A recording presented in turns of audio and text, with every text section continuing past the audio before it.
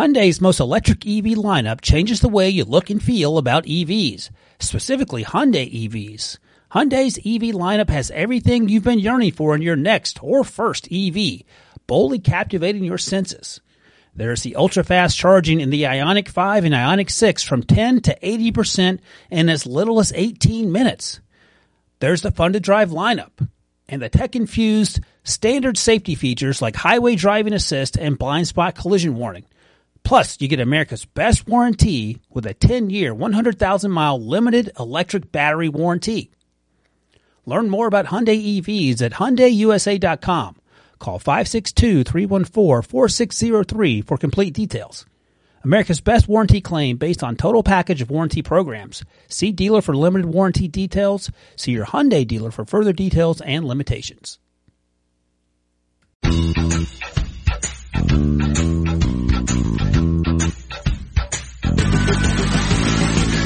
What's up, everybody? Welcome to the Pick Six Podcast. Happy Monday morning, October the 7th.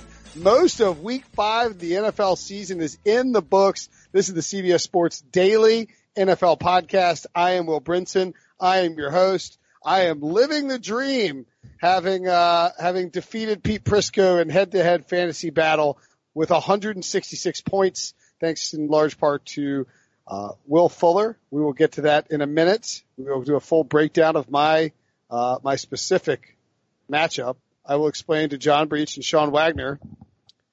By the way, Sean. What's up? Have you gotten your shirt yet? I have not gotten my shirt. We should talk about that. It is in the, I swear. Oh my goodness. It is in the mail. It is I swear. When was it put in the mail? I don't remember. I took it myself then. Okay, because I was more concerned. I was hoping it was in your wife's car, like you said, because I was more worried that she put it in the mail and it was gone at the wrong address. So this is encouraging news. No, in fact, I mailed a listener a T-shirt. I mailed my mom the jacket that I've been meaning to send her for like 3 weeks, and I mailed you your shirt. And what size half zip did you say you wanted? Whatever I say, you're going to say you didn't get me it. I said medium. For the love of God, if you sent me a large, I'm going to riot. Well, you did get a large, but the good news is that it's going to be a holiday season soon, so you'll get fat, so you can just wear the large. And you know what? You're not even going to get it anyway, Sean, because there's a 50% chance that Brinson just sent this like Pony Express. I bet they have that in Raleigh. You know, like the 1800s where the horse just delivers it in a buggy and goes across the country. That's why you haven't gotten it. It's been 3 weeks. There's no way you shouldn't have gotten this thing yet. Did you put my dad's shirt in? That's honestly what I care about the most. And that was a medium? That was a medium that I wore live on a podcast. You know what? I will take it. Thank you. I do like the image of you, by the way, that you can't bother to make multiple trips to the post office, that you like save up all your things and you like drive up to the post office and you just have like an entire car. You're like Santa Claus with that beard. Pretty much, yeah. By the way, the good news is about your large half zip. I couldn't find a medium to send to you, but we accidentally washed a large and it shrunk. So I think it should be a medium. So that's why we ended up sending it. All right. You know, wait. The other good news here is that you guys are probably wondering, obviously people listening couldn't see this, why I was stripping in front of you guys on camera. Yeah, I wasn't just trying to treat you to some free Breech boobs. I was checking the size of my half zip, because this is what Sean wants. And this is say the size of your boobs. I think they're A cups, but this is a large, Sean, and we're about the same size humans, and this fits me comfortably. They run small. I'm actually taller. So I think the large, well, then it's going to fit you snugly then. A medium would be too small. Let me just tell you that. I actually remember like a year ago when we started this like merch conversation about me trying to get some, you talked about how I should get a large because they run really small. Yes, I did. Let's move along to other matters. Speaking of things that are great news for you, Sean. Here it comes. Yep. Time to own up to it. The Chiefs' offense doesn't look great. It looked like crap on Sunday night. The Chiefs were manhandled by the Colts. They lost outright in Kansas City to the score of 19-13. The Chiefs ran roughshod through their defense. Marlon Mack, 29 carries, 132 yards. Quentin Nelson and company were bullying around the Chiefs. Patrick Mahomes was your sweet little precious prince was all hobbled around on his ankle. He didn't look good. The Chiefs had no run game. Some guy named Byron Pringle was their leading receiver. And the Chiefs lost for the first time this year. And I think it would only be fair for you, Sean, to admit that Patrick Mahomes is going to regress this year. For the record, I've been saying for weeks now that he would regress in terms of touchdowns, which he only threw one touchdown on Sunday night. And he still threw for 321 yards. So he's still well on pace to break the passing record, unlike Andy Dalton, which we'll get to later, I'm sure. I mean, I'm not that concerned as a non-Chiefs fan who's kind of a Chiefs fan. I'm not that concerned long-term because I don't think they were going to get home field advantage anyways because the Patriots play in the AFC East. This is what I'm concerned about, is all the injuries, because they were kind of banged up heading into this game with Eric Fisher out, obviously Tyreek Hill out, and they lost a lot of guys. Sammy Watkins tried to play. He left immediately. They lost another offensive lineman. Chris Jones left with a groin injury, was immediately ruled out. They don't get their bye until week 12. So this is what I'm worried about. And I think with them, I think they're safe in the AFC West because, look, the Chargers, stumbled again. The Raiders are in second place in that division. So I don't think they have to worry about winning the division. But with all these injuries, I have a really tough time believing they're going to get home field advantage. And I don't think there's a single person out there, including me, the biggest Chiefs homer who's not a Chiefs fan, who would pick them to go into New England against that defense and win. No. And when you look – and by the way, this is obviously a super fringe show. Ryan Wilson is not with us. He's dealing with some personal stuff, personal matters, and we'll be back soon. But, we miss Ryan and we wish him, the best. When you look at what the Chiefs have coming up, I would be concerned. They have the Texans, Broncos, Packers, and Vikings over the next 4 weeks. When you look at where those teams rank in terms of DVOA, the Texans were coming in with 13th, and they did a really good job against Matt Ryan in a shootout. The Vikings were 9th and smashed the Giants. The Packers were 7th and took care of business against the Cowboys, and we'll get to all those games shortly. But this is a tough schedule, Breech, for the Chiefs. On a scale of 1 to 10, how much concern would you have for Patrick Mahomes in Kansas City moving forward? Sean, clearly, as a 1. I would say a 3. So you were just talking about their future games.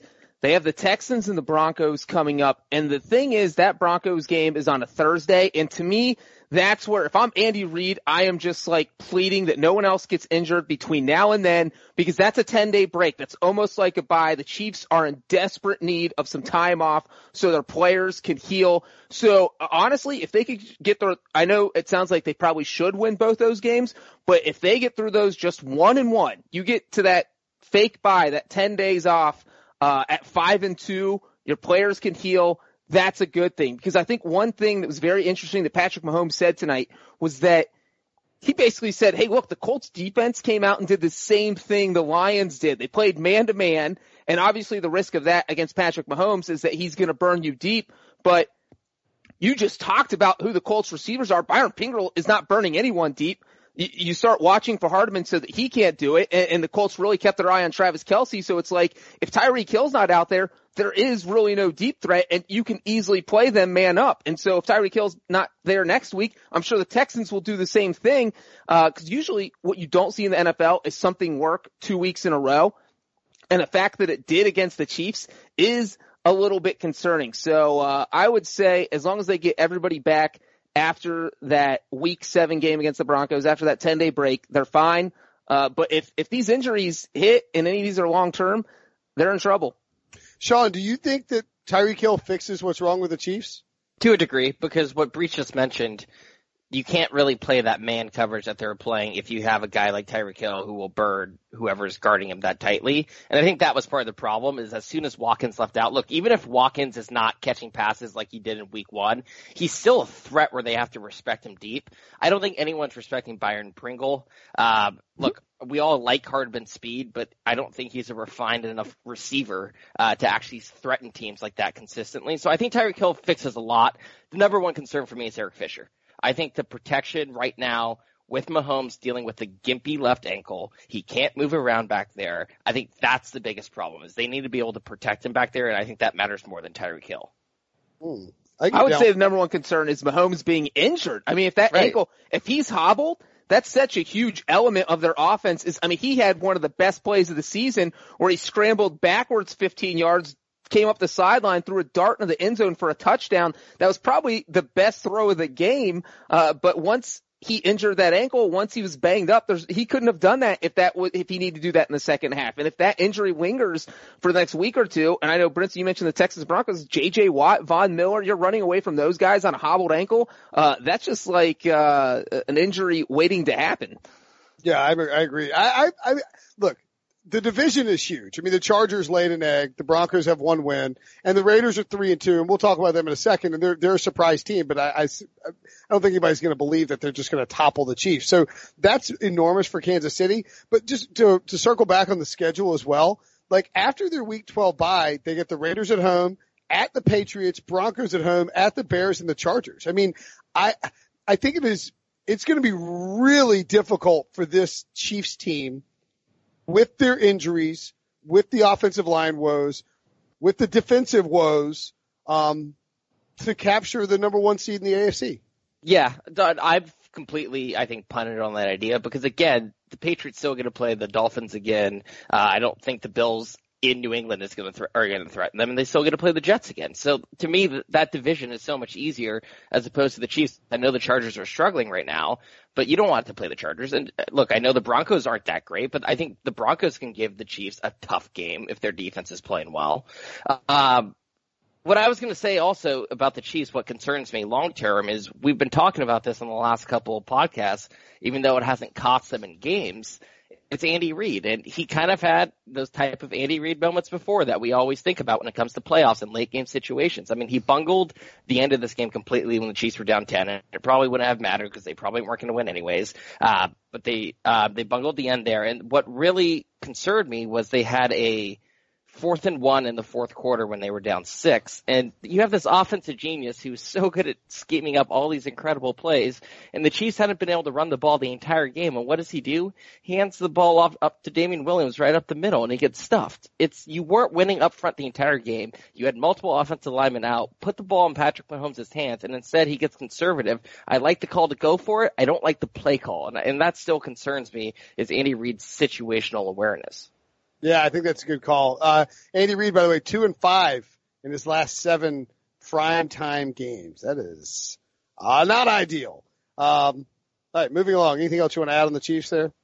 I want to throw one thing on the Colts real quick. Oh, my God, I was going to say, we should talk about the Colts. I mean, just for the record, I've been in Stamford, Connecticut, doing video. I've been doing it. I've been like running back and forth since noon, and I'm fried in my brain. So, my fault to the Colts. The Colts can win the division. I mean, there's no reason to think that Indianapolis can't take down the AFC South with Jacoby Brissett as their quarterback. That offensive line is awesome.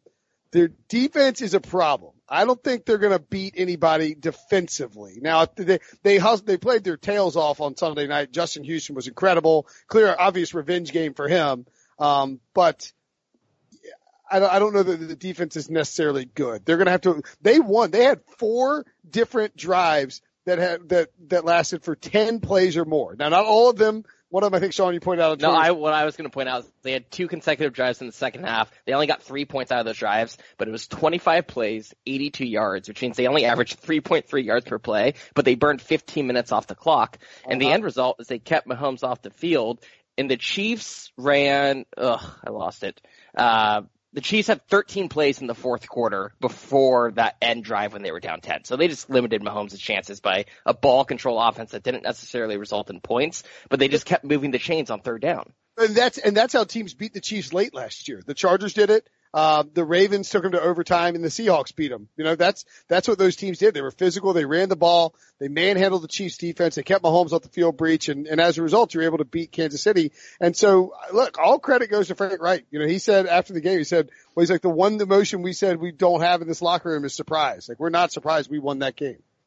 Yeah, and the thing is, I would say the Colts' biggest advantage is that Frank Reich is probably the best coach in the AFC South. I mean, I would take him over Bill O'Brien, I would take him over Doug Marrone, and I would take him over Mike Vrabel. Yes, and by a million miles. Do you not remember the coaching ranking podcast we did before the season when I had Frank Reich as a top 5 coach? Everybody's like, that's Why would he have Frank Reich that high? Frank Reich is a top 5 NFL coach. I said it. We all had him in the top 10. I do remember, and you did have him the highest. But the thing is, the Colts are 3-2. They should be 4-1. If Adam Vinatieri didn't have a meltdown in week 1, this is a 4-1 team, and we probably no one would have been surprised by what happened. And so when you have a coach who put together this game plan, I mean, there is no one who thought outside of the Colts locker room who thought the Colts were going to go into Kansas City and win tonight with both of their starting safeties out, with Darius Leonard out. I mean, that is literally more than 25% of their starters going against the best offense in the NFL.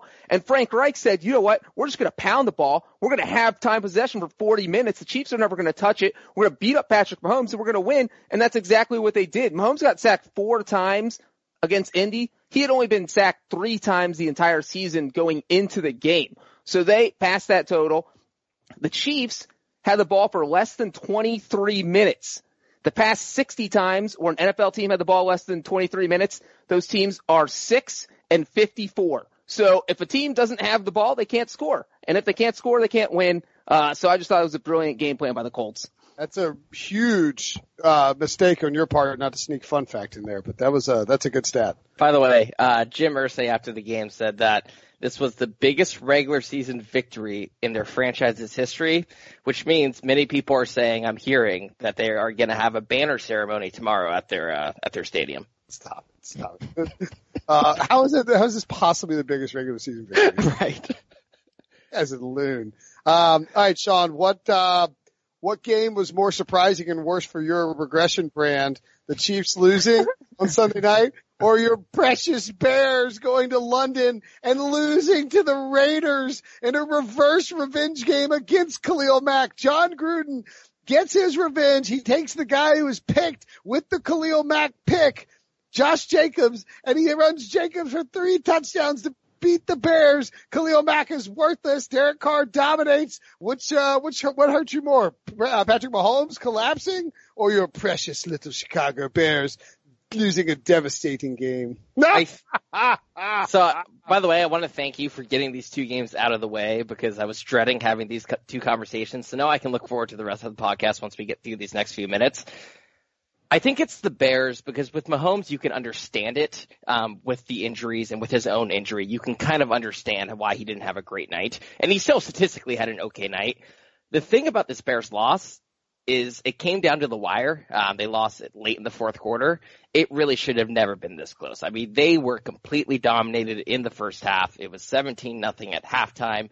They could not stop Derek Carr, who only threw, I believe, 2 passes 10 yards past the line of scrimmage. But it was just all a short passing game, rolling him out away from Mack, triple teaming Mack. Akeem Hicks left really early with a horrible-looking elbow injury. It looks like a dislocated elbow. And so they were just gashing them on the ground. And this was the type of thing that we saw happen a couple times last year, but I did not expect to happen against this Raiders offense. And the only reason the Bears were in this game late is because at the beginning of the 3rd quarter, the Raiders had one of the funniest turnovers I think you're ever going to see, which was Josh Jacobs was clearly expecting a handoff. Derek Carr was expecting a pitch. So Derek Carr just whips a pitch right past Josh Jacobs in their own half. And Khalil Mack runs and recovers it. And it was just like, oh my God, the Raiders are Raiders-ring. The Raiders also, in the second half, fumbled on the 1-yard line when Trevor Davis, who went to Cal, go Bears, was about to score a touchdown, and the Bears peanut punched it out. So this was a game I never felt like the Bears deserved to be in. It felt like the Raiders were gift wrapping this win.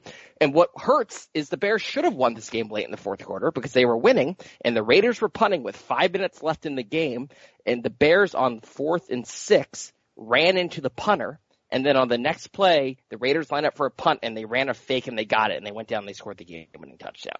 So this game, to me, was a comedy of errors. I don't think it says that much about the Raiders, except that the Raiders are, competitive. I don't think they're going to make the playoffs. I don't think anyone here is going to vouch for them to make the playoffs. But I do think they have made strides under Gruden this year, and at the very least, they play hard every single week, and I think that matters.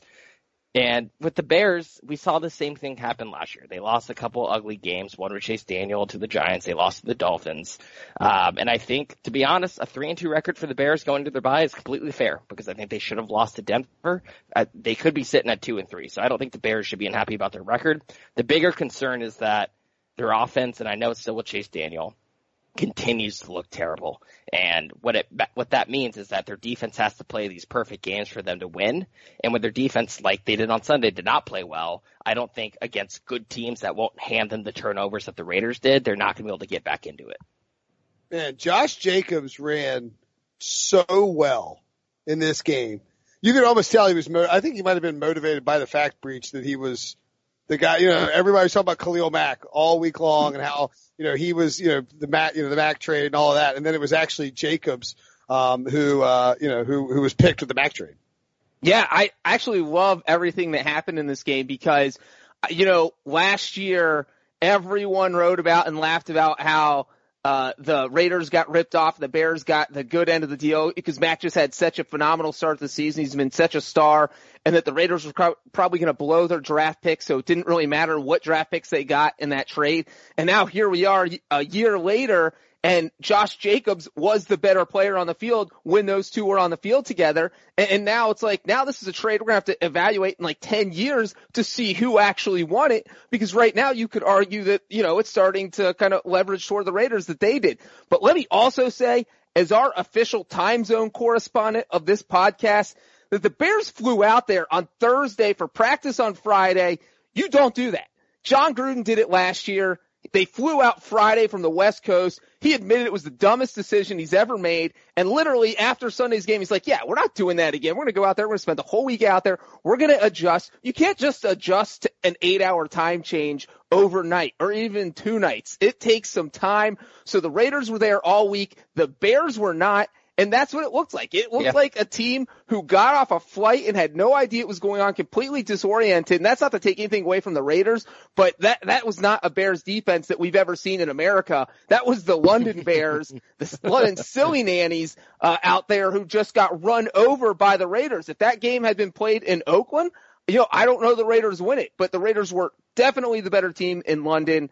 And it really kind of shakes everything up as far as just the overall outlook of the NFL, because the Bears lost to a Raiders team we didn't think was good, but now the Raiders are 3-2. Are they good? Could they win the AFC West? I mean, it's not crazy with the way the Chiefs are looking. The last thing I want to add about the Bears, we can go back to the Raiders if we want to, but I hope this game does put to rest the whole idea that Chase Daniel is an upgrade over Mitch Trubisky, because while yes, maybe as passers on a consistency basis, Daniel can be a bit more consistent in terms of his reads and making the right decisions. I thought what the Bears really lacked in this game was mobility at quarterback, and Trubisky's weapons are such an asset. And there was a couple plays there where, Chase Daniel goes down or makes a bad throw where Trubisky would have taken off and gained 25, 30 yards. So I really think for the Bears season to go anywhere, they need Trubisky to come back, but then they also need him to elevate the offense, because they're not going to win games with this offense looking this terrible, because it demands perfection from their defense, and that you can't expect their defense to be perfect through a 16-game season. Bears have a rough schedule coming back from London. Oh, yeah. Saints at home, Chargers at home, at Eagles, Lions at home, at Rams.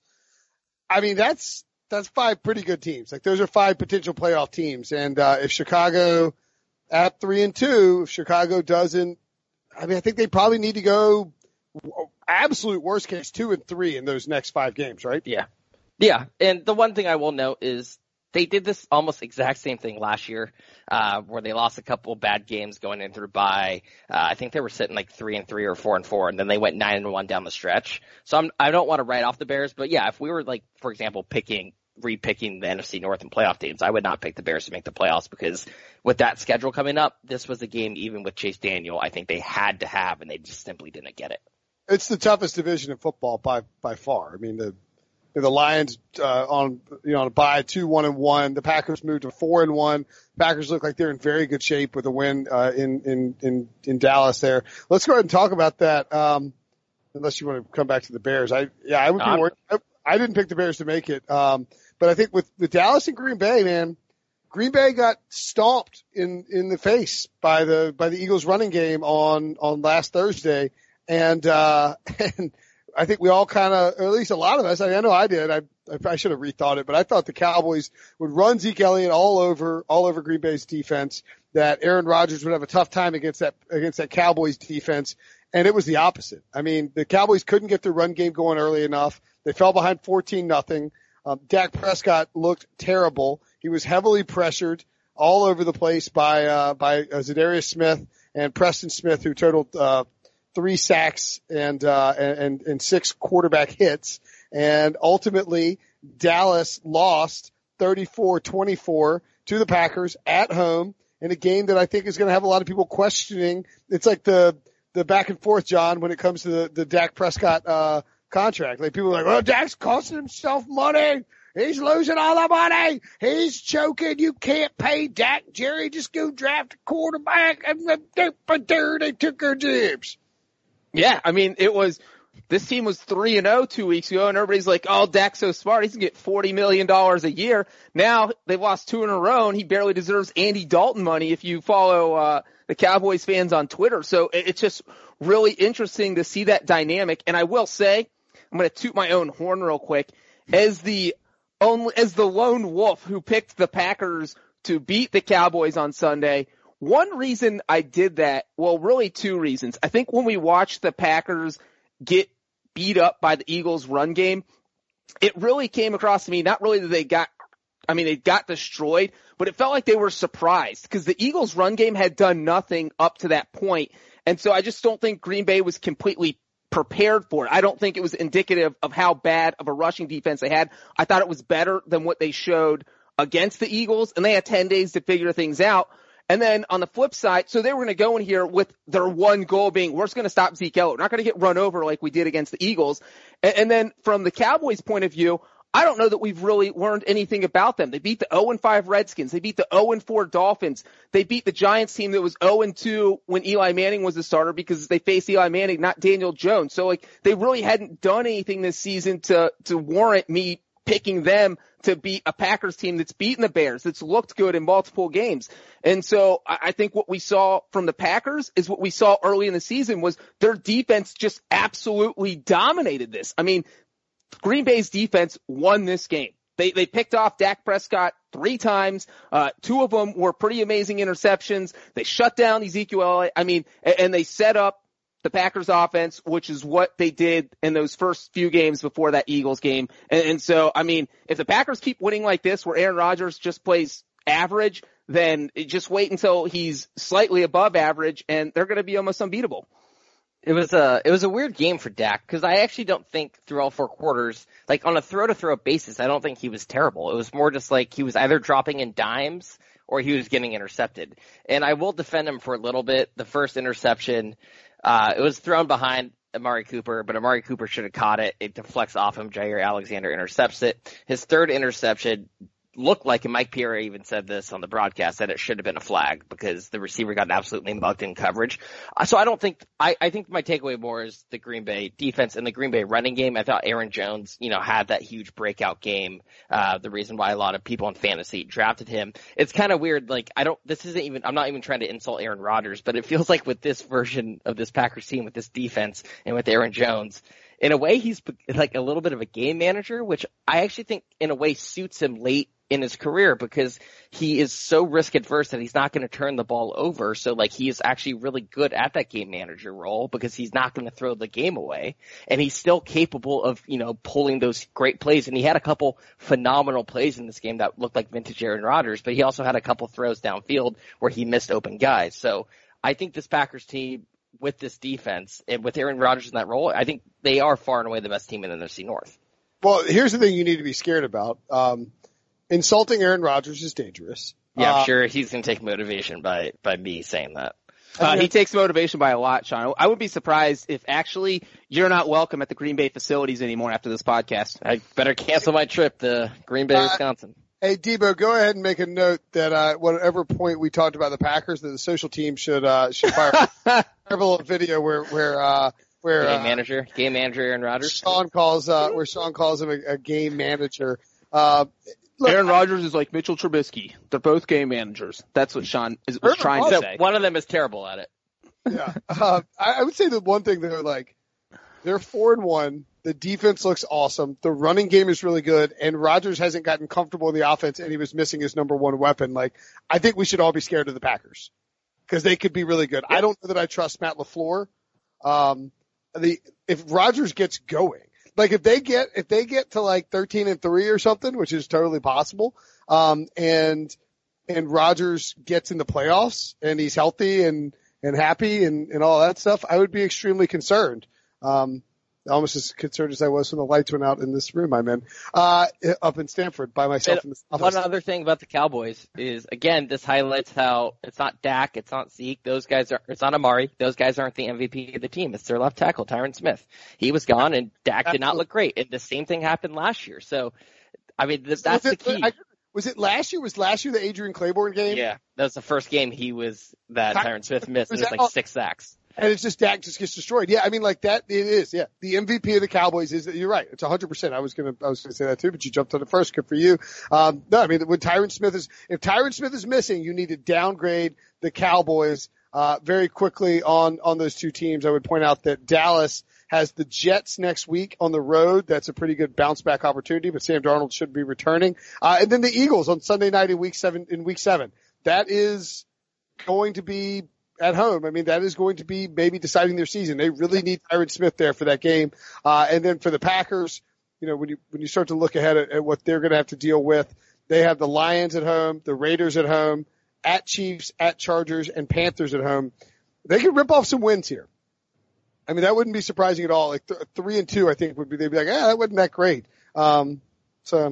I'd be surprised if they don't win the division. Obviously, a lot of football left to play, but at this point, they look like the most complete team in the NFC North by far, I would say. And one more thing about the Cowboys is that Sean mentioned earlier how one of the Chiefs' Achilles heel could end up being Andy Reid. With the Cowboys, as always, it's Jason Garrett. There's always... we need to talk about this, yeah. How about Jason Garrett spiking the challenge flag? That was the most incredible thing I've ever seen. I watched it probably 50 times, just laughing my ass off the entire time, because it was like, he finally broke. This is a guy who, we mock for being a robot, and you could see, the veins popping, and his tantrum was to take a little red flag and spike it into the ground.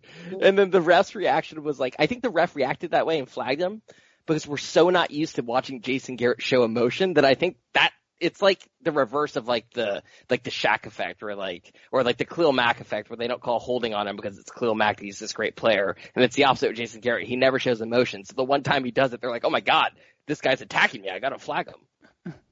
By the way, Jerry Jones was asked about it after the game. He said, well, I hope the little darling didn't hear anything he hadn't heard before, talking about the official. And he's obviously very irate about it. But yeah, I mean, Jason Garrett is going to be a problem. I do wonder, Breech, how much of just the way that the game's been managed from a offensive standpoint over the last few games has been Jason Garrett versus Kellen Moore. And I would point out too that when you talk about the Cowboys, they were 3-0, looking freaking awesome. The offense is destroying people. It's like a Death Star out there. They beat the Giants, Redskins, and Dolphins. Those are 3 terrible teams. And then they've come back to earth a whole lot against the Saints and Packers these last 2 weeks. So I think we'll find out a lot about the Cowboys over the next fortnight, if you will. One team that I don't think we need to find out a whole lot about, the Washington Redskins. They were destroyed after giving up a valiant effort and having, I don't know, was it their first lead of the season, or were the Patriots trailing for the first time? I can't remember what it was. This was the first time all season the Patriots were trailing, and you know what? Jay Gruden should get to stick around just for that. Give him an extension. That's the best thing that's happened in Washington all season. Those 7 points were the only 7 points that the Redskins would get on the board. It was scored on everybody started, what's his name? Sims? Steven Sims Jr. Steven Sims Jr. an end around for 65 yards. The Patriots would tie things. No, the Patriots would not tie things up. It was 6-7 after Mike Nugent, their new kicker, missed an extra point. But then the Patriots would tack on 2 field goals and 3 touchdowns over the remaining course of the game to win 33-7. I mean, not a whole lot we have to say about this. There was some Twitter buzz, and there's a Twitter rumor, and I don't want to put too much stock into it, but I love the idea. Yes, Sean? You guys both froze, so I didn't hear anything you said for the last. It's fine. Keep going. You didn't have to say anything. It's fine. So there was some Twitter. Cool. There's a Twitter rumor that Jay Gruden went to a bar in Ashburn, and that he's hanging out, drinking beer. Did you see this? Yeah, I saw it. Wait, did you see? It's really dumb. I think it's really dumb. Did you see the video? I saw the videos. No, I think No, not the ones before the week. No, there's another one about that tonight. Oh, like, really? Oh my God. And then he got a call, and it was like, I swear, like, I don't know, I'm not saying this is verifiable at all, but it would not be like the most surprising thing in the world. But it was a call. It was like Dan Snyder letting him know that he'd been relieved of his duties, and he was like, had to leave the bar, and like told everybody there that I don't think it's true. I think that would be a terrible way for him to get fired, but I would not be surprised at all if he got fired. I mean, that place was jam packed full of Patriots fans. It was a home game for New England. Look, Colt McCoy went 18-27, but he never played Dwayne Haskins. Terry McLaurin led the team with 51 yards. I mean, they just couldn't do anything on offense. It was. This will seem odd, but we dunk on the Redskins and Jay Gruden so much that I kind of want to defend Jay Gruden because he is not the problem in Washington. I would much rather have, if you gave me Jay Gruden and the Cowboys team. Yes. Over like versus Jason Garrett, like I would much like Jay Gruden would. You could make an argument that Jay Gruden is the second best coach in that division. Yeah. Yeah. This is what I'm saying is that they fire him. It solves absolutely nothing. And I don't know if you saw the reaction. Was it Chris Thompson in the locker room? He like broke down talking about how they were asking him about Jay Gruden probably getting fired. And he like broke down crying about like how much he loves Jay Gruden as a coach. And I don't think any of this is indicative. The Redskins don't suck because of Jay Gruden. They suck because they have a terrible roster. And I just want to say, now that we've seen Kirk Cousins in Washington and there's all this controversy about how he's not that great, you know, his success with Kirk Cousins actually looks a little bit better now. It doesn't look like they underachieved with Kirk Cousins anymore. It looks like they did about what they should have done. And so I think Jay Gruden actually, when he does get fired, I think he's good enough to get another head coaching job. I don't think he should be relegated to have to move to Vegas and work on his brother's staff. By the way, Jay Gruden was asked about his job status after the game. He said, if the key works Monday, I'll keep working. I actually love his attitude too. He's like, he knows he's a dead man walking, and I just love that he's just like, whatever. Like, I love that he's like, listen, I'm not playing this Haskins kid. I don't care what you say. I'm playing my guy Colt. I'm going down with the ship. I don't give a bleep. Look, if they fire him before he gets a chance to go beat the Dolphins, that is an a-hole move. You let him coach against the Dolphins. You let him travel to Miami and try to get a win against the Dolphins. Cause I gotta tell you, the Dolphins, the Patriots are big favorites. I mean, the Patriots, the Redskins are 5.5 point favorites or 3.5 point favorites now, I believe. It actually came down because a bunch of people hammered Miami early. Right. And if he loses that game, it's a perfect reason to fire him then because he couldn't beat the Dolphins. 100%. I mean, or just ride out the season because you don't have anything going for you. They have the Dolphins on the road, 49ers at home, at Vikings, at Bills. I don't think we learned anything about the Patriots. They are 16 point favorites. Oh, look, you know why we didn't learn anything about the Patriots? Let me give you this fantastic quote from Adrian Peterson, because the Patriots apparently did not try at all in this game because they had a Thursday game. They decided we're just going to let the Redskins beat themselves and we're just going to sit on the field. Here is Adrian Peterson's quote. Quote, they showed a lot of exotic stuff on film, but against us, they didn't really show it. You know, it was like, hey, we'll sit back here and see what you guys do, allow you guys to mess up. End quote. So Adrian Peterson basically said that the Patriots just sat out there, ran a vanilla defense, and let the Redskins shoot themselves in the foot. That is the most insulting thing you can do. The last thing I want to say about the Redskins, there is one reason to fire Jay Gruden in the middle of the season. You know who is on their coaching staff? Jim Tomsula and Rob Ryan. I want to see one of those guys be interim coach at the end of the year. Give them another shot. That's why I'm all for finding co-coaches. Yes. Let's get Jim Tomsula a job again. Yeah, I'm down for it. By the way, Patriots, I told people before, last Sunday to take the Patriots under at 46. I hope you got it in early. It's 44.5 for the Giants on Thursday night. I would highly recommend you take that now. I bet it gets down to 42 or 41. I think that'll probably be an under game as well. I took the Patriots at minus 14 when it jumped out, and it's up to 16.5. My goodness, that is a big line in New England against Danny Dimes. We're going to take a quick break, and when we come back, we'll rip through the rest of the NFL games.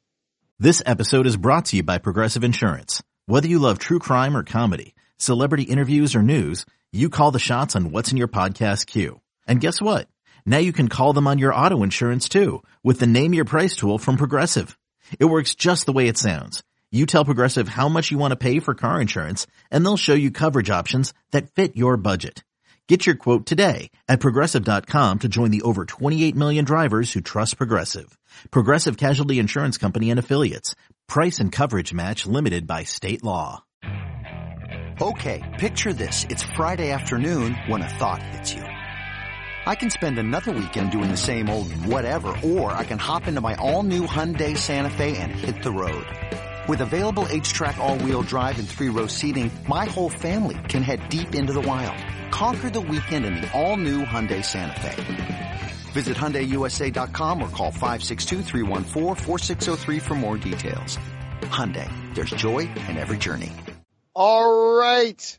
More NFL chatter.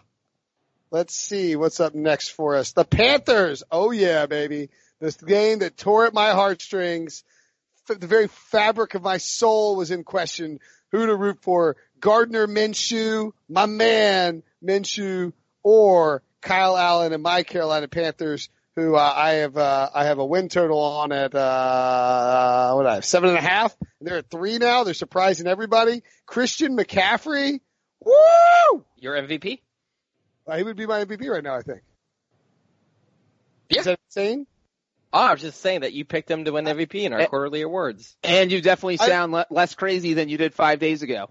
I didn't pick him to win. I said he's the MVP 4 weeks in. That's a different. Sure. Oh, I thought it was predicting who's going to win the MVP. No. I'm going to have to read the story, Brinson. I think, which one is it, Sean? You wrote the story. You know what? It actually occurred to me as I was putting the story together. That what? That we never made it clear. And he should be the quarter pole MVP. Anyway, McCaffrey ran for an inside process into the editorial process here at CBS Sports. McCaffrey was incredible. He is now the league leader. It's going to be ironic when he destroys my Dalvin Cook bet. He's lead the league in 500. Can you hear that noise? Okay, good. 587 yards total after he ran for 176 rushing yards, including an 84-yard incredible touchdown run. He had 2 of them on the day. Reggie Bonifant, by the way, 5 carries for 80 yards. He had a 59-yard touchdown run. There would have been McCaffrey, but McCaffrey was a little banged up. That should be concerning. 6 catches for 61 yards and a touchdown. Incredible effort against a Jaguars team that simply would not go away. Carolina wins 34-27. My parents are actually at the game, and DJ Chark, 8 catches, 164 yards. DJ Westbrook, 7 catches, 82 yards. Gardner-Minshew, I thought played pretty well, all things considered. He was under fire. This Panthers defense, I'm going to tell you, I was right about it. The Panthers defense is awesome. And Brian Burns making a very good case for Defensive Rookie of the Year already. How far, Sean, can this Panthers team go?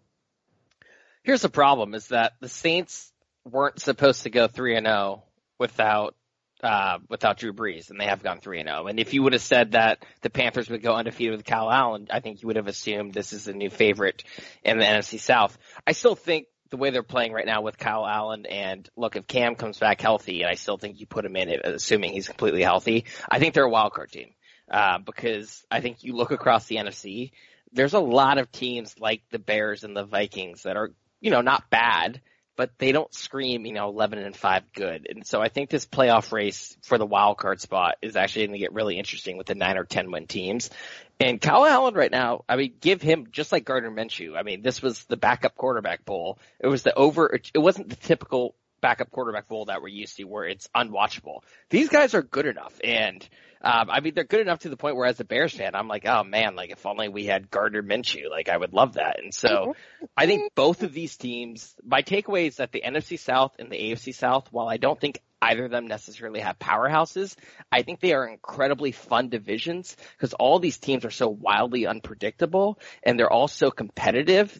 We talked about last week how all these teams in the AFC South had a point differential of 0, that I think these two divisions, the two South divisions, are so much fun because I can't figure out who's going to win them, and every single week it seems like it's a close game with all these teams. Yeah, speaking of the AFC South, week 1, I think the Jags are going to win the division. And I feel like this is a weekly conversation I have with myself, but on this podcast is I literally flip on and off Jacksonville winning the division bandwagon every single week. And now here we are again where I'm off it because I just watched Deshaun Watson throw 5 touchdowns. I watched the Colts beat the Chiefs, and I watched Gardner Minshew's mustache magic just evaporate. I mean, Brinson, I know you said he played okay, but here's my problem, is he fumbled 3 times. You cannot fumble 3 times in the game. You have to have better ball security in that. One of those was returned for a touchdown, and he cost them the game. I know that he has won big games for them. Nobody expected him to walk in there and beat the Titans or beat the Broncos on the road, but to go in there and lose 3 fumbles, if you're a 3rd-string, 4th-string quarterback, that's just inexcusable. After that, you've got to go with ball security. You got to hold the ball tighter. You got to know that you're going to be taking hits like he was. You can't fumble the ball 3 times. So, this one's on Minshew. So you're off the Jags. I am for this week. We got to have like a recurring segment with like a sound effect. It's Breech on or off the Jags. I would blame the defense more than I would blame Gardner Minshew. I thought he was pretty, he wasn't great or anything, but he was going up against a really tough defense. I get the fumbles as a problem, but if you're Jacksonville and you're supposed to be this badass defense, you can't give up. Do you know how many yards, without looking, how many yards per play the Panthers averaged? Probably a lot. 7.3. Rushing. Do you know? I do know. How many yards per carry the Panthers average as a team? I already have it open, so I can't. 10.6. All right, now you blame the Jags defense. I'm blaming let's see, in the first 20 minutes of the game, we had the fumble return for a touchdown. Then we had a Minshew fumble that set up the Panthers in a short field. They drove 24 yards and scored another touchdown. So literally before 10 minutes left in the second quarter, they had scored 2 touchdowns with 24 offensive yards, which put Jacksonville in a 21-7 hole. So, once you're in that 21-7 hole, there will be no slander of Gardner Minshew on this podcast. I don't know if you guys caught the end of this game. It was hilarious because the Jags kept taking Hail Marys and all of them weren't even coming close, but there was like an offside. There was a hands to the face. Holding, yeah.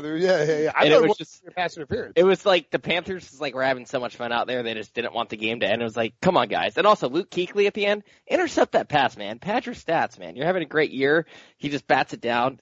Take that off. There's no one around him. He gleefully batted it down. Yeah, I think it was because he was so pissed off that they went 3 times. It was like a frustration, rejection. Minshew had much better stats than Kyle Allen.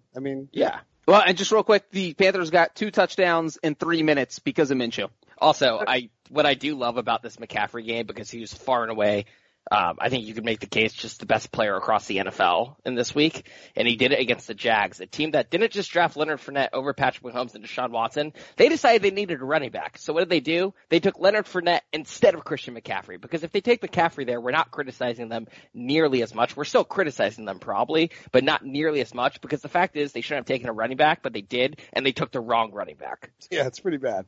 Talk about revenge games. This is that's a great, this is a good, that's it. There are a lot of revenge games on the slate this week. By the way, oh crap, what was I going to say? Oh, my dad texted me and said, he goes, Heath, Jamie, and Dave, the 3 Mouseketeers, they are terrible at fantasy advice. They told me to sit DJ Chark, and I did. I'm never listening to them again.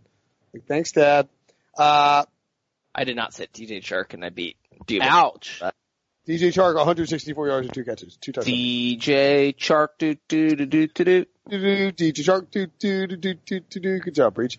Let's move on to the Saints Buccaneers game elsewhere in the NFC South. Everybody wanted the Bucs here. Everybody thought the Bucs are going to go in there and take care of business with the Saints. Let me tell you something, guys. The Saints don't lose, and they cover. They are covering machines in October. Fun fact. The last time the New Orleans Saints failed to cover the spread in an October NFL game was October 11th, 2015. That's a great fun fact. Are you kidding me? That was my first season at CBS. 2015. Our listeners would have known that if they read my early odds from last week. Ooh, this is what Brinson read it. That's why he's saying it. No, I just looked it up right now. I didn't read that. They've been You're right. Someone posted it on Reddit from Breech's article, and that's where he saw it. Come on, Ryan would be saying this. I gotta do it in tribute to Ryan. Where's Ryan when you need him to criticize my fun fact? I can't let you steal that, Brinson. Anyway, the Saints are October covering machines. They got a few more games left in October. Look, you got to hand it. This defense is really good. It's an elite level type of defense. Teddy Bridgewater was actually in the Million Maker lineup on DraftKings. Somebody stacked Teddy Bridgewater and Michael Thomas and won $1 million because nobody wanted to play Teddy freaking Bridgewater this week. He had 131.2 quarterback rating, 26 of 34, 314 passing yards, 4 passing touchdowns, including a strike to Ted Ginn, 1 throw to Jared Cook, and Michael Thomas finished with 11 catches for 182 yards and 2 touchdowns. The Buccaneers' vaunted defense was annihilated by the Saints and Teddy Bridgewater in this one. What do you take away from this, Breech, in terms of actually, you know what? I'll let Sean do it because it's a Jameis Winston type of situation. I was gonna talk about the Saints, but okay. Well, go ahead. Do whatever you want. I said this, I think last week or 2 weeks ago, but now it's fully coming to fruition. What a great decision Bridgewater made not going to Miami, where he would have been a sacrificial lamb this year, and people would have been writing off his viability as a starting quarterback. The first couple weeks where he stepped in for Drew Brees, we saw a very conservative game plan where it was really tough to say if he was playing well or not, because he was just dumping the ball off. They were leaning on their run game and whatnot, and they opened it up this week a bit more. If you look at his next-gen stats passing chart, you can see he went 4-4 roughly on passes, 20 yards downfield, one of which was a touchdown. And look, the crowd was chanting Teddy multiple times. I mean, I think this is one of the most feel-good stories of the year by far, because we didn't think he was going to play at all, and we thought it was going to be, look, say what you want, and I know he had always had the potential, but you spend another year as a backup, I think you kind of get typecast as a backup, kind of like an actor who gets the same roles over and over again. It's like Sean Bean, who always plays a character who dies. So I think this is just one of – Breech giving me a weird look. Sean Bean, he always dies. Died in Lord of the Rings. You were like the guy who always dies. No, Sean Bean dies in Lord of the Rings, dies in Game of Thrones. Even in The Martian, he gets fired, when no one else dies or gets fired in that movie. So I think this Teddy Bridgewater thing is one of the best stories of the year. And the other thing I was going to say is that as a Michael Thomas fantasy owner, I was a little bit worried when Breeze went down about his production. I think this game shows that he's pretty much quarterback proof, because he was incredible, and he's been pretty good even without Breeze. I don't think anyone needs to worry about him. Would you like to applaud me for telling people to buy low on Michael Thomas? I would not like to applaud you. Why? Because then it's loud and it's already late. We're recording this later than normal, and then my neighbor might get mad that I'm clapping alone in my apartment. So it's 1:45 in the morning. It's really late. Breech, buy or sell because I feel like, Breech, you were sort of on the Buccaneers bandwagon last week, and now you're probably off of it. Is that accurate, Jay? Flop Breech. It's all the Florida teams. I'm just on and off their bandwagon. The thing was, I picked the Buccaneers to win. It was more because I thought the Buccaneers were going to spend all their time shutting down Alvin Kamara and daring Teddy Bridgewater to beat them. That's what they did. And Bridgewater just punched him in the face. This was the last thing I expected to see, was for Teddy to throw for 314 yards and 4 touchdowns. I mean, he went off. I didn't think, after watching him play back up and missing, 2 years, I don't think any of us thought that he was going to be able to carry the load. And that's why there was this huge question mark when Drew Brees went down. Is Teddy Bridgewater still any good? I think he's proved over the last 3 weeks that he is. And I don't necessarily jump off the Buccaneers bandwagon because I didn't think they looked horrible. I mean, they're playing in New Orleans after just playing a road game in Los Angeles. I still think they can contend in this division. But obviously this game they have coming up Sunday in London against the Panthers, if they lose that, then I'm off. Two notes I have to add about the Saints that was impressive. Marshawn Lattimore, I think, pretty much shadowed Mike Evans, didn't allow a catch. He was obviously incredible shutdown. And the other thing I was really impressed with was, look, Bridgewater played great, but if you go watch that game, the Saints offensive line completely manhandled, I thought, the Bucs up front. We were talking about, Shaq Barrett, all of us in that quarterly awards post, whether it was projections or the defensive player of the year through the first 4 weeks. It was all Shaq Barrett for the most part, because Shaq Barrett was on a historic pace for sacks. Shaq Barrett didn't really do much all day. So I thought the Saints offensive line, and that was kind of a theme of the week with the Colts as well and with the Saints, is if you can protect a quarterback, even if it's a backup, these guys are going to have a lot more success. Yeah, and with the Buccaneers too, is their run defense is supposed to be pretty good. I just think they're going to be hit or miss. By the way, Marshawn Lattimore locked down Mike Evans. Locked him down. 0 receptions on just 2 targets. Lattimore shadowed him all over the field, per next stats. Did you already say this? Yeah, I mean, keep going. Well, he didn't already say it. That's literally what he just said. Before you started talking. If you guys were wondering what Brinson was doing, he was trimming his beard and had taken his headphones off. And he was admiring his beard. No, teach me more about what did Mike Evans do? 0 catches? Who was guarding him? Hey, how many snaps did he shadow him on? Oh, dunked on, Sean. You got He dunked was on him for 43 of Evans' 53 snaps. We're reading the exact same tweet from Next Gen Stats. We both dropped in Slack, and I'm like Ron Burgundy. I'll just read anything Diva says in Slack. I'm dead serious. Go on. So John, what do you think about the Buccaneers? No, I'm just kidding. Let's talk about the Falcons game. The Falcons got. Oh my goodness. Falcons got humiliated. By the way, Breech, you were the only one who predicted the Packers over the Cowboys, and you went 8-6 straight up. I have some bad news about your against the spread picks, though. Oh, am I 0-15? 3-11. So that hurts. 0-15 would actually be impressive. Ryan Wilson did that one year, I think. I think Dubin did it once too.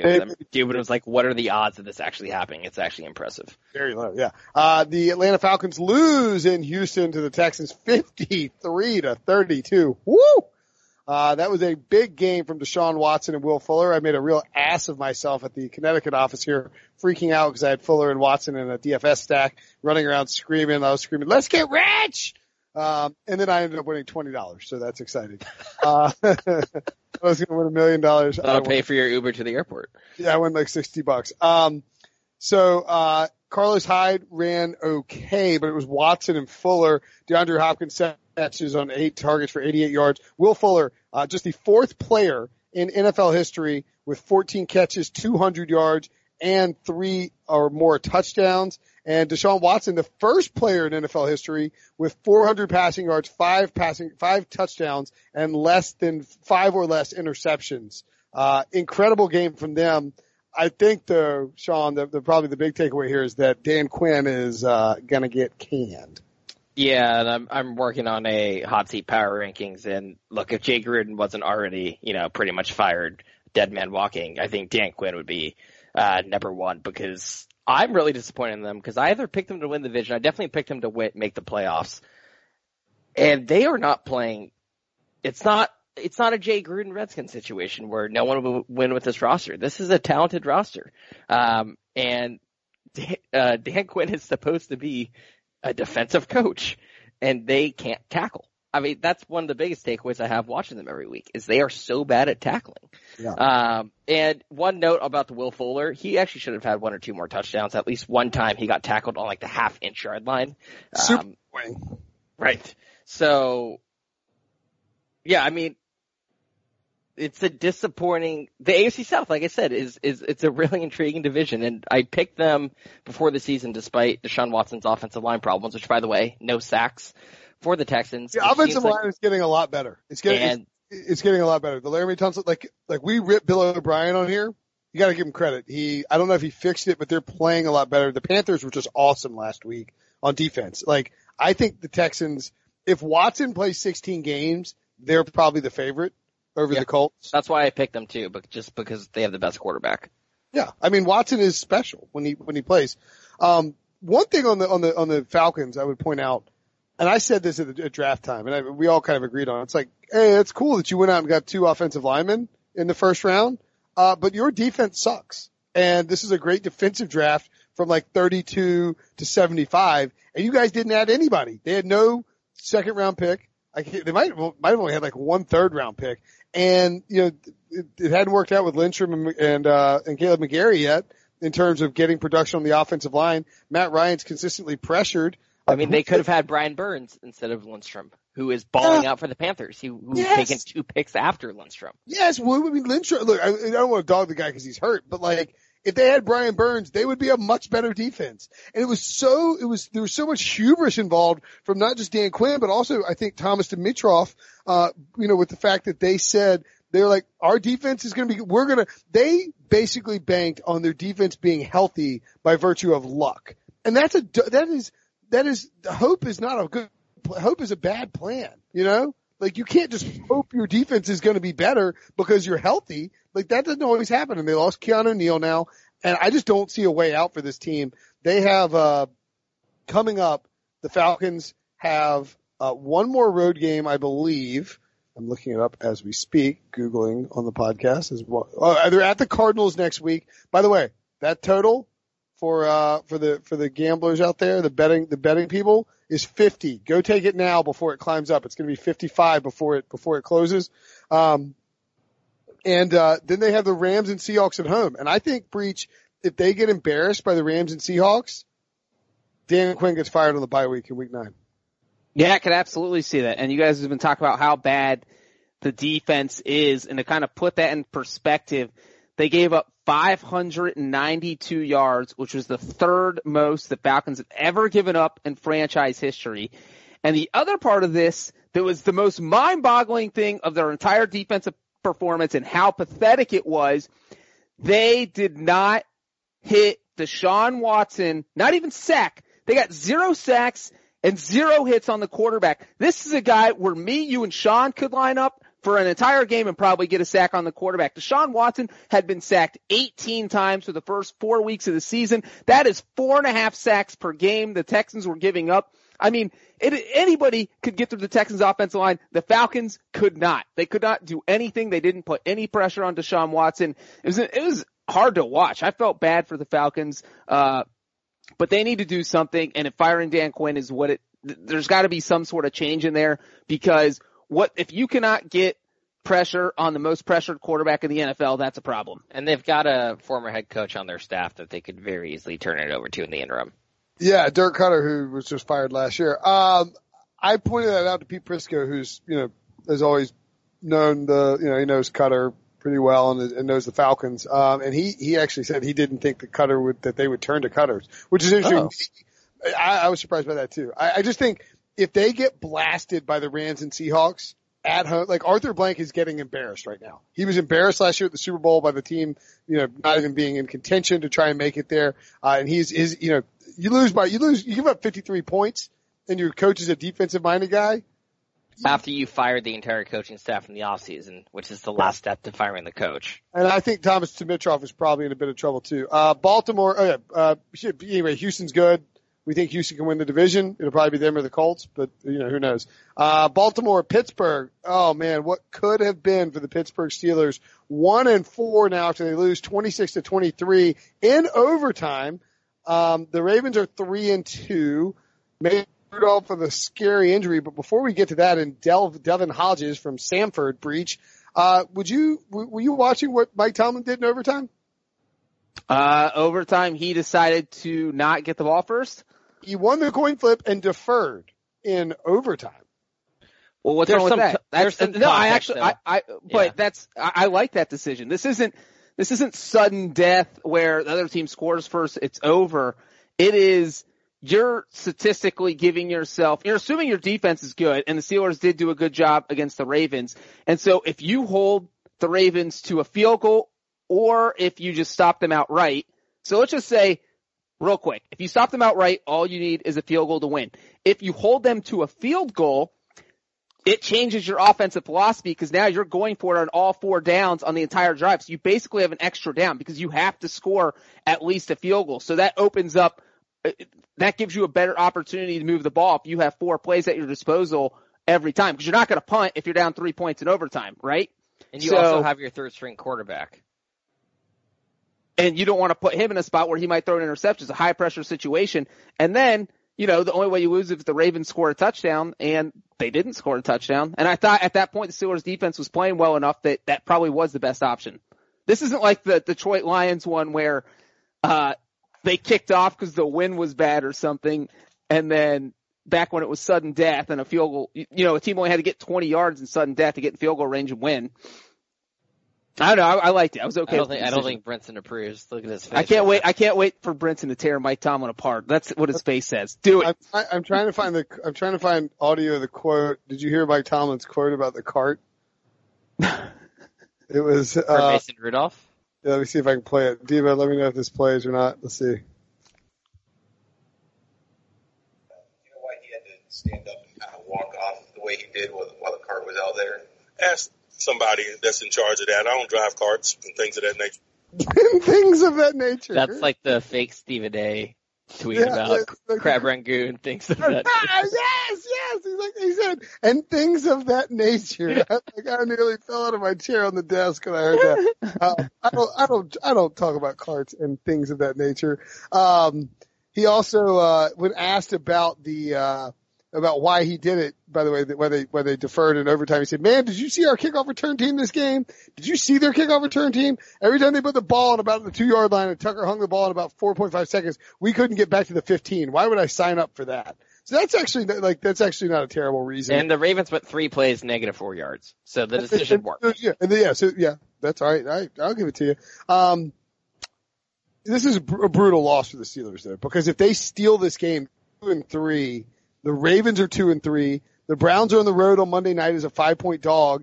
And the Steelers are kind of right back in the division with a game against the Chargers before their bye and then the Dolphins. And instead, Mason Rudolph's in the concussion protocol. Is going to be tough. The cart didn't work. It ran out of battery. So they were trying to push it. Then they had to get him off the cart and take him out of there. There's a whole mess, a scary injury, of course. It's hard not to look at the Steelers season and think that it's not over now.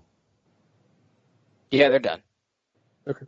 I mean, I think even if they win this game, yes, they're still in it. I really think this is all setting up for the Browns despite how they started. I think they are emerging slowly as the best team in the division because, Breech has pointed out for a couple weeks now, the Ravens really haven't done that much. They beat up on defense stinks, and they beat up on a terrible Dolphins team. They didn't play that well against Arizona, and they won. And they haven't looked good since. I don't think there's reason to panic about Lamar because he still started less than a full season of games. This, in a way, is part of his rookie year in a new offense and all that. So I don't want to trash Lamar. I think he still has a good future, but he still kind of looks like a rookie out there, and he doesn't have a great defense. They're the AFC version of the Cowboys. We're like, man, this is going to be incredible with Lamar. MVP for the quarterbacks. Everybody all season long. It's like, oh no, the Dolphins and the Cardinals are terrible. Well, ask the Bengals about that. Yeah, hold on, we'll get to that in a second. Lamar, the Ravens still play the Bengals. They play them twice in the next 5 weeks, so they've got a few gimmies. Ravens in good shape there, yeah. 19 of 28 for 161 yards, 1 touchdown, 3 interceptions. They were bad interceptions. Led the team in rushing too. I think that's part of the problem as well. The Ravens have really gotten away from using Mark Ingram as sort of their feature back. And then, look, Mason Rudolph played pretty well. Juju Smith-Schuster, 7 catches, 75 yards and a touchdown. And then he got hurt. We'll see what happens with that. But look, the Ravens had to win this game, and the Steelers had to try to salvage the season. It just didn't happen, and now it is probably toast. Speaking of the Bengals. And real quick, Juju had a crucial fumble in overtime. Tomlin's decision to flip the thing and give the Ravens the ball first would have paid off, but Juju fumbled it. The Ravens recovered it and went down and kicked the game-winning field goal. Oh, they're good. Bengals lose 26-23. They fall to 0-5. I feel like the 23 is doing a disservice to how terrible Andy Dalton was because Breech, man, we're not trying to beat up on you here, buddy. He had 25 passing yards at halftime against the Cardinals. I mean, how? He's averaging 2.4 yards per attempt. How is that even possible? Okay, well, let me first say that I believe he had 22 yards, not 25. I was trying to Don't give him more credit than he deserves. And this was a really weird game. We didn't spend a lot of time on it. But Dalton was 4 of 10 for 22 yards at halftime. And the Cardinals were putting up yards left and right, but it didn't feel like they were, if that makes sense. I know they've been having trouble in the red zone. Cliff Kingsbury's kicking field goals. He's got the risque offense without the risque play calling in the red zone. And the Cardinals end up putting over 500 yards of offense. I was really impressed with Kyler Murray. He was the whole game. I mean, I watched a lot of it. Why? So what? Two winless teams. I want to know who's going to get the first one. Bengals, man. He's a loyal Bengals fan. I am going to be honest though. So the Cardinals went up 23-9 in the fourth quarter, I believe. I don't know. So they went up 23-9 in the second half, and at that point, I was like 3-9 with 7:21 left in the game. It was over. Right. Yes. So I was like, I turned it off. I was like, oh, I got other games to watch. I've got other stuff I got to do. I am not paying attention to this because Andy Dalton had 22 yards at halftime. There's no way the Bengals are coming back from 23-9 with 7.5 minutes left. All of a sudden, I get one of those notifications on my phone that says it's 23-23 at the 2-minute warning, and I'm just like, what? Wait, hold on, sorry. So you get notifications when the Bengals score or something like that? How many times do you check your phone to be like, why isn't this working? Like, the best part is Breech just admitted to turning off the game and not watching, and as soon as the Bengals tie the game, he drops into Slack, never count out Andy Dalton in caps. Okay, honestly, Dalton was my fantasy quarterback this week, and that's what the notification was from, because he threw a touchdown pass to tie the game.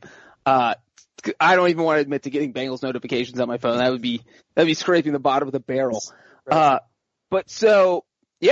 mean, they came back and it was a classic for watching two winless teams. It wasn't horrible. I thought Kyler Murray looked good. I thought Andy Dalton had a really good second half. But again, if you're the Bengals, Jason Lockenford reporting that teams are interested in trading for AJ Green, and they should just do it. Have a fire sale, get rid of everyone. They have no idea where they're going. Like, you're 0-5, but they actually have more talent. I was arguing with Sean about last week about tiers. They have more talent than the Dolphins. So they could be 3-2. They've been in 3 of their 5 games, so it's kind of crazy to just watch this team fall apart. But you're 0-5, you're not going anywhere. Trade everyone. Fire sale, goodbye. How do you feel about the bet? Because he's on pace for 4,500 yards roughly, and that is plummeting week by week. Sean, I know what he's on pace for. I follow sports. What do you mean, how do you feel about the bet? It's dead, Sean. What is the matter with you? Well, I would like Breech wouldn't admit it last week. I would like for him to admit it. I mean, Breech, it's time for you just to wear a Mitchell Trubisky sticker for the rest of the season. I am not admitting it until Andy Dalton had no one to throw to. John Ross wasn't there. We already knew AJ Green's out. So he's thrown to Tyler Boyd and Auden Tate. Nobody outside of fantasy football had heard of Auden Tate before 3 weeks ago, unless you're a Bengals fan. So he's got no one to throw to. I'll give you this, Breech. Is that through the first half with Chase Daniel looking terrible, I actually tweeted, and I think Robert Mays of The Ringer was tweeting it, like, we would take Andy Dalton for a late pick on the Bears. Absolutely. Like, if you're the Bengals, why wouldn't you call the Bears and be like, listen, we'll give us a 3rd-round pick for Andy Dalton? Sign me up. I mean, the Bears could win this defense. We're in the middle of the Super Bowl window. I think higher 2nd-round pick minimum, at least probably first. No, man. You do a 1st and a 3rd for AJ Green and Andy Dalton. No. You would not do that? Are you effing insane? Both the guys aren't going to be on the team next year, Breech. Yeah, they're cutting Andy Dalton next year, man. They're cutting Andy Dalton this offseason. He's gone. It's over. But Andy Dalton has a team-friendly contract. If you're really desperate like the Bears. You're lying on the train tracks and you already got hit by the train and you're like, oh, I wonder. You're going to have a pick to take a quarterback if you want one. Yeah, you're drafting a new quarterback. Andy Dalton, it's over. It's dead. It's finished. This Bengals conversation started with we're not trying to be mean to you, Breech. We'll go easy. And it's now Brinson delivering the news. An intervention here. Tell this guy. It's not over. They can still go 11-5 and win the division, and just wait till they get AJ Green back. Everything's going to change. I said this before the year. This reminds me so much of the final Jay Cutler year and how I was in denial about it. I was now with the right breaks, Cutler has a couple more years left. Draft an offensive lineman, build the team around him. This is just such mirrored. They get perfect. The Ravens, Jaguars, and Rams over the next 3 weeks. They're going to be 0-8. Maybe they beat the Jaguars at home, but they're probably going to be 0-8. It doesn't make any sense for AJ Green to rush back. Just trade him. Jason Lockenford says that they could possibly get a 1st-round pick. You have to do that. That's a no-brainer. There's some buzz that AJ Green is loves how Larry Fitzgerald played Larry Fitzgerald is his mentor. Loves how he played his whole career in Arizona and doesn't want to. No, don't do that. That's from an athletic story. He had a quote, and let me just say that also That was completely in contradiction of a quote he had during the offseason, which was basically, I'm out of here. Yeah, you can't pay him. It's the Bengals shouldn't pay him because they're not in a position to win now. Are the Bengals in the same group, and Breech tried to deny this last week, are the Bengals in the same group as the Dolphins and Redskins? No, I'm not denying it. They played 5 games. They could be 3-2. They could have beaten the Bills. But I'm saying the Dolphins have gotten blown out. The Dolphins have not covered the spread. They've been double-digit underdogs in every single game. Haven't covered a single spread. They've gotten blown out of the water every single time. The Bengals have played 3 competitive games they should have won. There's a completely different dynamic. They're not in the same tier as the Dolphins. Don't say it. All right. You know what? I'll give you that. They're in the same tier as the Jets, which is like. What about the Redskins? The Redskins are in the same tier as the Dolphins. Okay. I'll take that. Dolphins, I mean, I just group all these winless teams together because we're just trying to throw they're all suck. Like, I think you probably throw the Giants in there. Oh, speaking of the Jets, I mentioned the Jets. We'll just talk about them. Jets and Eagles, a total bloodbath. I mean, this is a joke from start to finish. There was no possibility. Though the Eagles were only up 14-0 and were getting booed by their fans, which was a little odd. They won 31-6. Jordan Howard rushed 13 times for 62 yards and 1 touchdown. Miles Sanders, 9 carries, 15 yards, getting a little phased out. Zach Ertz caught a touchdown. Carson Wentz, 17-29, a $189 and a touchdown. And poor, helpless Luke Falk. He literally got his lunch money stolen by. Did you see the Mike Garafolo report before the game? About how they gave all the reps in practice. And did you, the quote that they gave to Luke Garafolo was like Luke Falk saying like this would like kill any other man, but not me.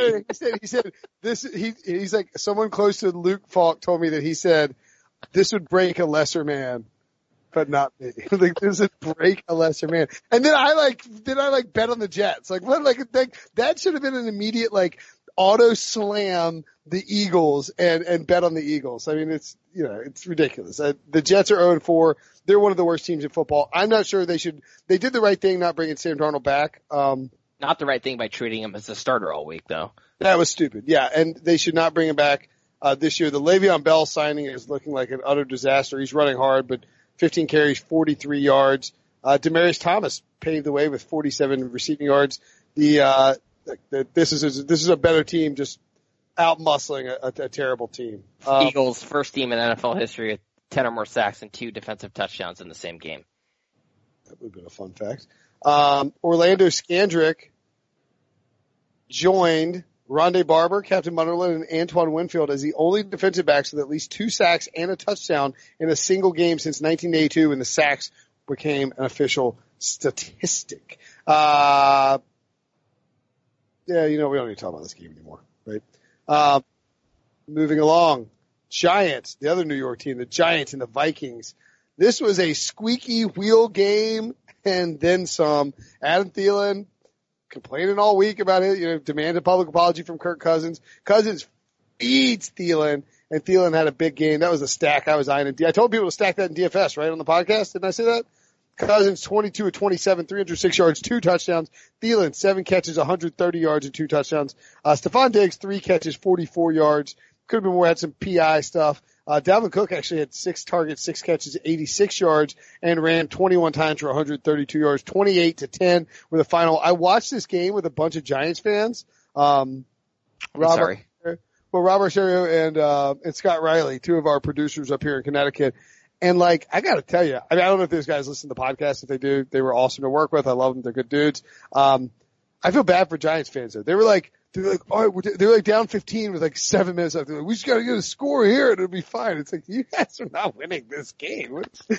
At one point, Riley parlayed the Giants money line with the Buccaneers money line. I was like, what are you just setting cash on fire, bro? Like, what are you doing? Danny Dimes, 21 of 38, 180 yards, 1 touchdown, 1 interception. He had some nice plays, but he was clearly overwhelmed against a good defense. And that is why, if you could find the Patriots minus 14, you should take the Patriots because they're gonna destroy the Giants. Absolutely destroy them. And we see what Belichick does to rookie quarterbacks. And with the Vikings-Giants game, this is a classic Kirk Cousins game. They play a bad team. What's going to happen? Kirk's going to light them up, and they're going to win by a lot. And that happens every time. I don't think anyone was surprised by anything that happened in this game. There was no way the Giants were going to go in and light up the Vikings defense, and they didn't. And, we also see what happens when Adam Thielen and Stephon Diggs threaten Kirk Cousins with all that subtle, not so subtle trash talk during the week. And what do we see Cousins do? Just flinging the ball to them the entire game. I mean, Thielen finished with 2 touchdowns, 130 yards. Stephon Diggs probably not happy that he only had 3 catches for 44 yards. It's not going to justify that $200K in fines he's been paying. But yeah, I think we all saw this coming. By the way, the latest news on Diggs, we haven't really talked about that on the podcast somehow. He is not going to be traded. The Vikings have said repeatedly they've turned down offers for him. A bunch of teams called, obviously, when Diggs was on the trade block, and they're not interested in trading him. They're going to try and work things out with him, and I think that's probably the smart move. Yeah, it's like the Jaguars not trading Jalen Ramsey. I mean, I think even to a more severe degree, because the Vikings have this Kirk Cousins contract for the next year and a half. And so in theory, I'm not saying they are a Super Bowl caliber team, but in theory, they're in the middle of their Super Bowl window. You don't trade away, I think, one of the game's best receivers if he was playing in a better offense with a better quarterback. So I don't see any reason to trade him. But like what Breech said, I don't think we learned a single thing about the Vikings in this game. This is a team that is built to beat bad teams, and that's exactly what they did. Talk to me when they beat the Packers, Lions, and Bears, because that's how the division's going to be. 3-2. What do you want? What do you? I want them to. I mean, the Raiders just thumped the Bears, and every single time the Vikings go up against a team that can rush the passer, they fold. Their offensive line's not good. They lost 2 divisional. That matters. They're 3-2, and they lost 2 divisional games on the road. You're just mad that I was like, technically they're in their Super Bowl window, but they're not really because you picked them to win the Super Bowl. They lost to the Packers and the Bears on the road. I don't understand why people are freaking out about this. There was no need for these receivers to freak out about it. Just be adults and go. I mean, win some games. But you lose to a top 5 defense in a divisional rival on the road. What is the big? They're not going to beat them at home either. Please, they will whip the Bears at home. Oh, I feel like we can. I mean, we should make the bet closer to the game. Someone needs to cut that and direct message it to me after the Vikings and Bears play. If the 2 teams are remotely healthy, I mean. By the way, all right. So next 3 games for the Vikings: Eagles at home, at the Lions, and the Redskins at home. What do they finish in the stretch of games, Sean?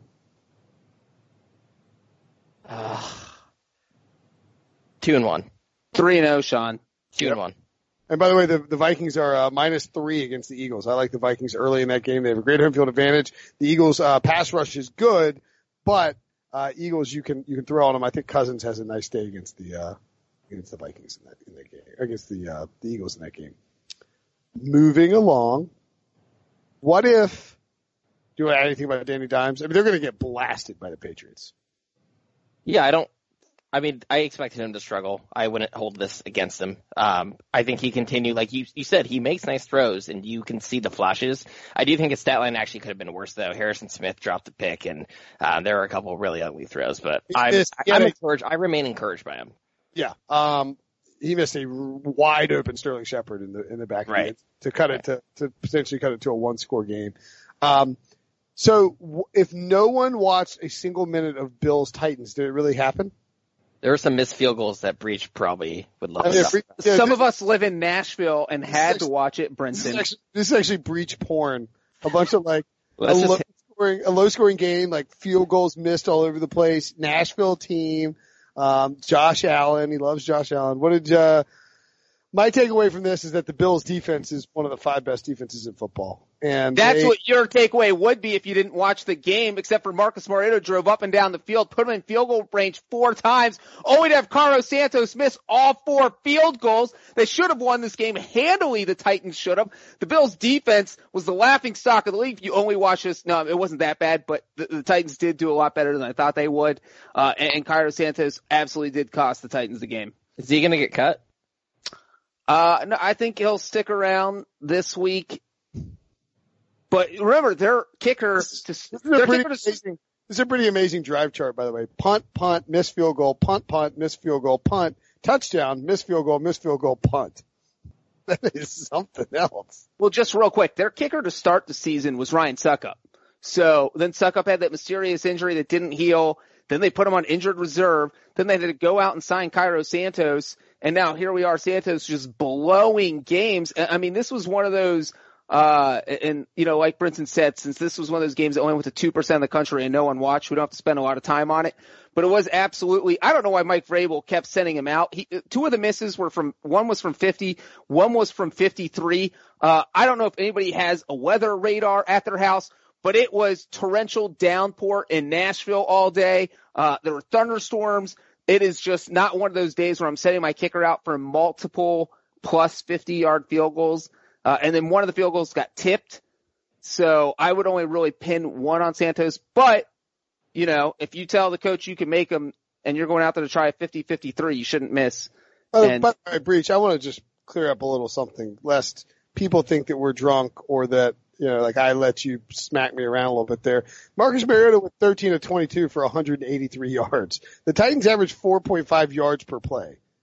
They were terrible. The Bills' defense is great. They didn't march all over the field. Mike Vrabel got desperate and let him attempt a bunch of long-ass field goals, and his kicker missed them because they're idiots. The Bills are a better team. Your narrative is crap. Can I, by the way, what was really funny that we wrote about in the offseason, everyone wrote about, was like the Titans having to outbid the Patriots for Adam Humphries. Like they had to have this guy. And I'm sorry, like I don't want to like trash Adam Humphries, who I think is a good player. But he has, 19 catches now this year for 172 yards? I mean, this is like the classic, you know, Patriot guys, and they see like another Patriots guy's interested, and they come from the Belichick coaching tree, and they got to feel like they got to outsmart the Patriots. Like, who knows if the Patriots are actually in on this guy? They probably put some sort of low offer on him, and they don't really care. And he's a white slot receiver. He's like, in on it. Right, just a total waste of money and resources that they didn't need to do. Yeah. And also, these two teams are, you know that Spider-Man meme where they're the same? These two teams are the same. A meme? That's what I learned from watching. Wait, what? The Bills are better. Like, I hate Josh Allen. The Bills are way better because their defense is maybe a top 3 defense in the league. I think the Bills' defense is slightly better, but I think Mariota's slightly better than Allen. Better? Talking about. Yeah, Mariota's better, but that defense. Yeah, so they're the same. Mariota's better than Allen, and the Bills' defense is better than the Titans' defense. And they're the same. The Bills' defense is way better than the Titans' defense. I don't know if it's way better. And I'd rather have Josh Allen than Marcus Mariota. No, that's crazy talk. The Bills, by the way, going to their bye in week 6. They are 4-1 coming out of their bye. Have you seen this schedule? They're going to the playoffs. They get the Dolphins, Eagles, Redskins all at home, at Browns, at Dolphins, Broncos at home, before, you know, closing out with Cowboys, Ravens, Steelers, Patriots, Jets. I mean, they're going to get to 8 wins by Thanksgiving. They're going to the playoffs. Final game, mentioned the Broncos. They went into Los Angeles and beat my Broncos, beat my Chargers, and Breech called it, what'd you call it? Brinception? Brinception. Inception except Brinson. Thanks for explaining that. We didn't understand the... Not everyone's an Inception fan like you, Sean. That little meme. Not everyone's a Christopher Nolan fanboy. I'm a Leo fanboy. Okay. The Broncos won 20-13. As you might surmise, because it was a Chargers game, they pooped their pants a bunch. And Phillip Rivers walked off with a sad face, helmet angry. Big game from Austin Eckler, 15 catches. Wow. 86 yards. Joe Flacco, 14-20, 182 yards, 1 touchdown, 1 interception. Cortland Sutton had a nice day, 4 catches, 92 yards, and a touchdown. Sort of a bit of a breakout for him. Nothing really from Manny Sanders. Phillip Lindsay, 15 carries, 114 yards, and a touchdown. The Chargers are 2-3, and that's kind of a problem. Can I ask you, is Anthony Lynn on the hot seat? And I'm asking you because I have to write this article tomorrow. If they miss the playoffs, he could get fired. I put him in like a tier 3 where it's like he's fine right now, but it's worth monitoring because you could see it turning. With Mike Tomlin, maybe? No, because Mike Tomlin has the quarterback excuse. Yeah, but I mean, it's worth monitoring. I don't think they're not firing him. They lost Ben Roethlisberger early in the season. Maybe. If the Chargers lost Phillip Rivers and they were doing this, I wouldn't be talking about it. That's fine. I mean, I think he's I think he's on the fringe. Like, if the Chargers go 6-10 this year, he could definitely get fired. What if they go 8-8 and they miss the playoffs? Because that's what they look like right now. They're so sloppy and so bad. They didn't know how to incorporate Melvin Gordon. They're so. I don't understand why Melvin Gordon just gets his lead back. You know, he leads the team. He gets 4 times as many carries as Austin Eckler. When Austin Eckler wasn't just better than Melvin Gordon has ever been in his career in that 4-game stretch, he was one of the best running backs in football in that 4-game stretch. I don't understand why they suddenly give this guy who was holding out his job back. Like, keep riding Eckler. Phillip Rivers, by the way, was terrible in this game. Yeah, I'm worried about the Chargers. You should be. They have the Steelers at home. They have to win that game. It's a Sunday Night Football too. Yuck. Then at the Titans and at the Bears. I mean, if you told me they went 1-2, I wouldn't be surprised by that at all. No, not at all. And you look at the AFC West has been completely flipped upside down. The Chiefs at 4-1. Raiders are winning this division. I mean, that's not. I would have laughed at you if you said it last week, but now it's not funny. I will laugh at both of you. Ha ha. The Chargers have a plus 9-point differential. They're 2-3. I mean, they stink. They stink. They're so annoying. And they do so many stupid things so stupidly. I hate the Chargers. We haven't talked about, this wasn't in this game, but they've had an injured kicker and they've been using their punter and they finally signed a kicker this week. It's like, why did you just do it weeks ago? Why did you put Badgley on IR, sign another kicker, and not kick with your punter? Like, it cost you multiple games. They're so stupid. Wait, and the best part is that the guy they signed missed his first field goal attempt of the game. Obviously. Because it's Chargers. If you are in a Chargers uniform, you lose all kicking knowledge and you just are not good. They were down 17-0. 17-0 at half. Yeah. This game was over at halftime. They required a Desmond King punt return, 68 yards for a touchdown in the third quarter to actually get on the board, and then they managed 2 more field goals the rest of the way. This is pathetic. It's pathetic. And one of the field goals came with 10 seconds left, so this was not a one-score game. No, not at all. This was an embarrassing effort by the Chargers. Right. Vic Fangio, though, finally on the board. Yeah, Vic Fangio and Cliff Kingsbury both got on the board, so that's exciting. Are there any other winless first-year coaches? Just one. Who? I can't even He's think. friends with Sean McVay. Oh yeah. Does he coach? Guys, he could be 3-2. That'll be on his tombstone when they fire him. Hey, by the way, could have been 16-0. The Broncos have the Titans, Chiefs, Colts, and Browns. How many of those games do they win? The Titans. The Broncos could be 3-2 right now. Stop it with both of you. No, dude, should be. It doesn't matter. They're 1-4. They should have beaten the Bears. They should have beaten Jacksonville. They should be 3-2 right now. I mean, they come on. Right, but at 1-4 they're done. I don't know. I don't get over 6.5 wins. Are they done? They're not in playoff. They're not contending for a playoff spot. I don't care about their over-under. I'm just saying they're done. Sean, the wild card spot in the AFC is 3-2 right now. Yeah, they're not done. I mean, we'll find out, but I'm glad that you talked yourself. The Bears could be 1-4. I'll tell you that. Yes, but what do we talk about? It's all about stacking wins, and the Broncos have not stacked wins, and the Bears got 3 wins. Yeah, but the Broncos could be about to stack wins, Sean. You got to look ahead. Remember, the Colts were 1-4 last year. They ripped off a bunch of wins. And who was their quarterback? Andrew Luck. Who is the Broncos quarterback? Joe Flacco. January Joe, man. That guy won a Super Bowl. Well, it's not. Well, I guess we'll check in January and see what he's doing then. Let's get out of here. Yeah, let's go. Any last thoughts for each other than me yawning and the Bears losing to the Raiders? I have a thought. Yeah, the Bears lost to the Raiders. I have a thought though. Okay. You know who won the week? Russell Wilson, because Mahomes had a stinker by his standards on national TV. The Cowboys weren't on national TV, but they were in a time window when there was only one other game going on, so everyone was watching. Dak Prescott threw 3 interceptions, and Russell Wilson on primetime had one of the best performances we've seen in a while, and now Russell Wilson, I think, is very firmly in that MVP conversation, and I think you can make a case it's like him and Mahomes neck and neck. And Christian McCaffrey. And I would also like to point out that Zach Taylor is not the only first-year coach who is still winless. Mr. Brian Flores in Miami, fools. That doesn't count.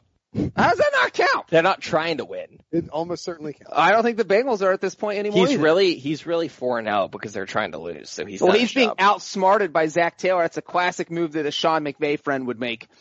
Hey guys, I have one thought too. I just want you to know that this time next week, we will be discussing the Redskins-Dolphins game. If we're up to 2:30 Eastern talking about Redskins-Dolphins, Ryan's gonna riot. So I don't. We should do an emergency podcast on only the Redskins-Dolphins game. I have to go call an Uber from this office. I'm like the only person left here. So if I die and I get mugged or something like that. What's your podcast will? Who would be the new host? Like, have you left your will? Breech.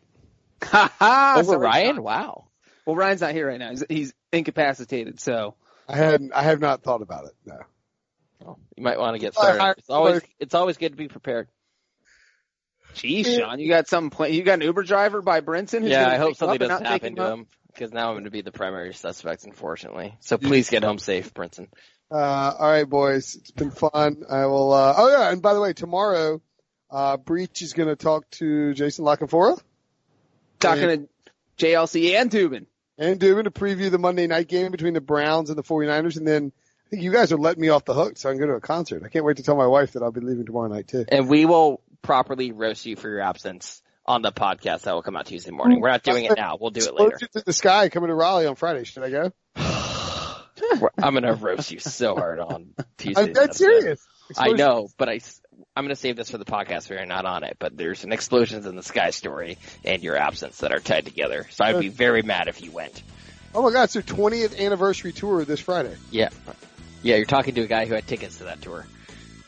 I'm going. It's at the Ritz? I'm definitely going to go see that. The Ritz sucks. I almost dropped an F-bomb there at the end, but.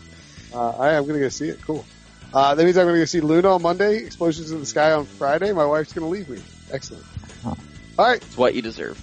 I'm going to leave you. Ouch. Harsh. I'm going to leave you guys now and go get in this death Uber. Always fun. Make sure to subscribe, rate, and review, and talk to you guys mañana. Robert Half research indicates 9 out of 10 hiring managers are having difficulty hiring. If you have open roles, chances are you're feeling this too. That's why you need Robert Half. Our specialized recruiting professionals engage with our proprietary AI to connect businesses of all sizes with highly skilled talent in finance and accounting, technology, marketing and creative, legal, and administrative and customer support. At Robert Half, we know talent. Visit roberthalf.com today.